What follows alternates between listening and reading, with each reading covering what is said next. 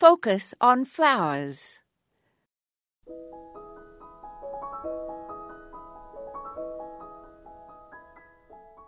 Next spring, if you want to attract monarch butterflies to your yard, plant some liatris in addition to the well-known milkweed. Liatris ligula stylus grows in full sun in average to dry soil with good drainage.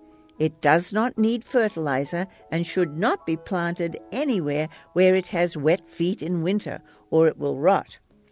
It is native to central Canada and from Wyoming south to New Mexico and west to Michigan, and grows well in the Midwest where it tolerates the hot, dry summers. It reaches about 3 feet tall and produces purple flowers in late summer. This reliable perennial is a magnet for bees, hummingbirds, and butterflies, including our beautiful monarchs. The flowers open along their tall stems, and the vertical color looks attractive in mass plantings with other meadow plants and in beds and borders. Clumps can be about 1.5 feet wide and can be used as focal points in plantings made up of lower-growing specimens.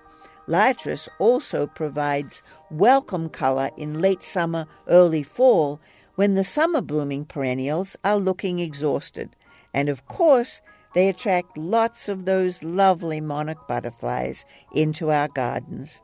This is Moya Andrews, and today we focused on monarch magnets.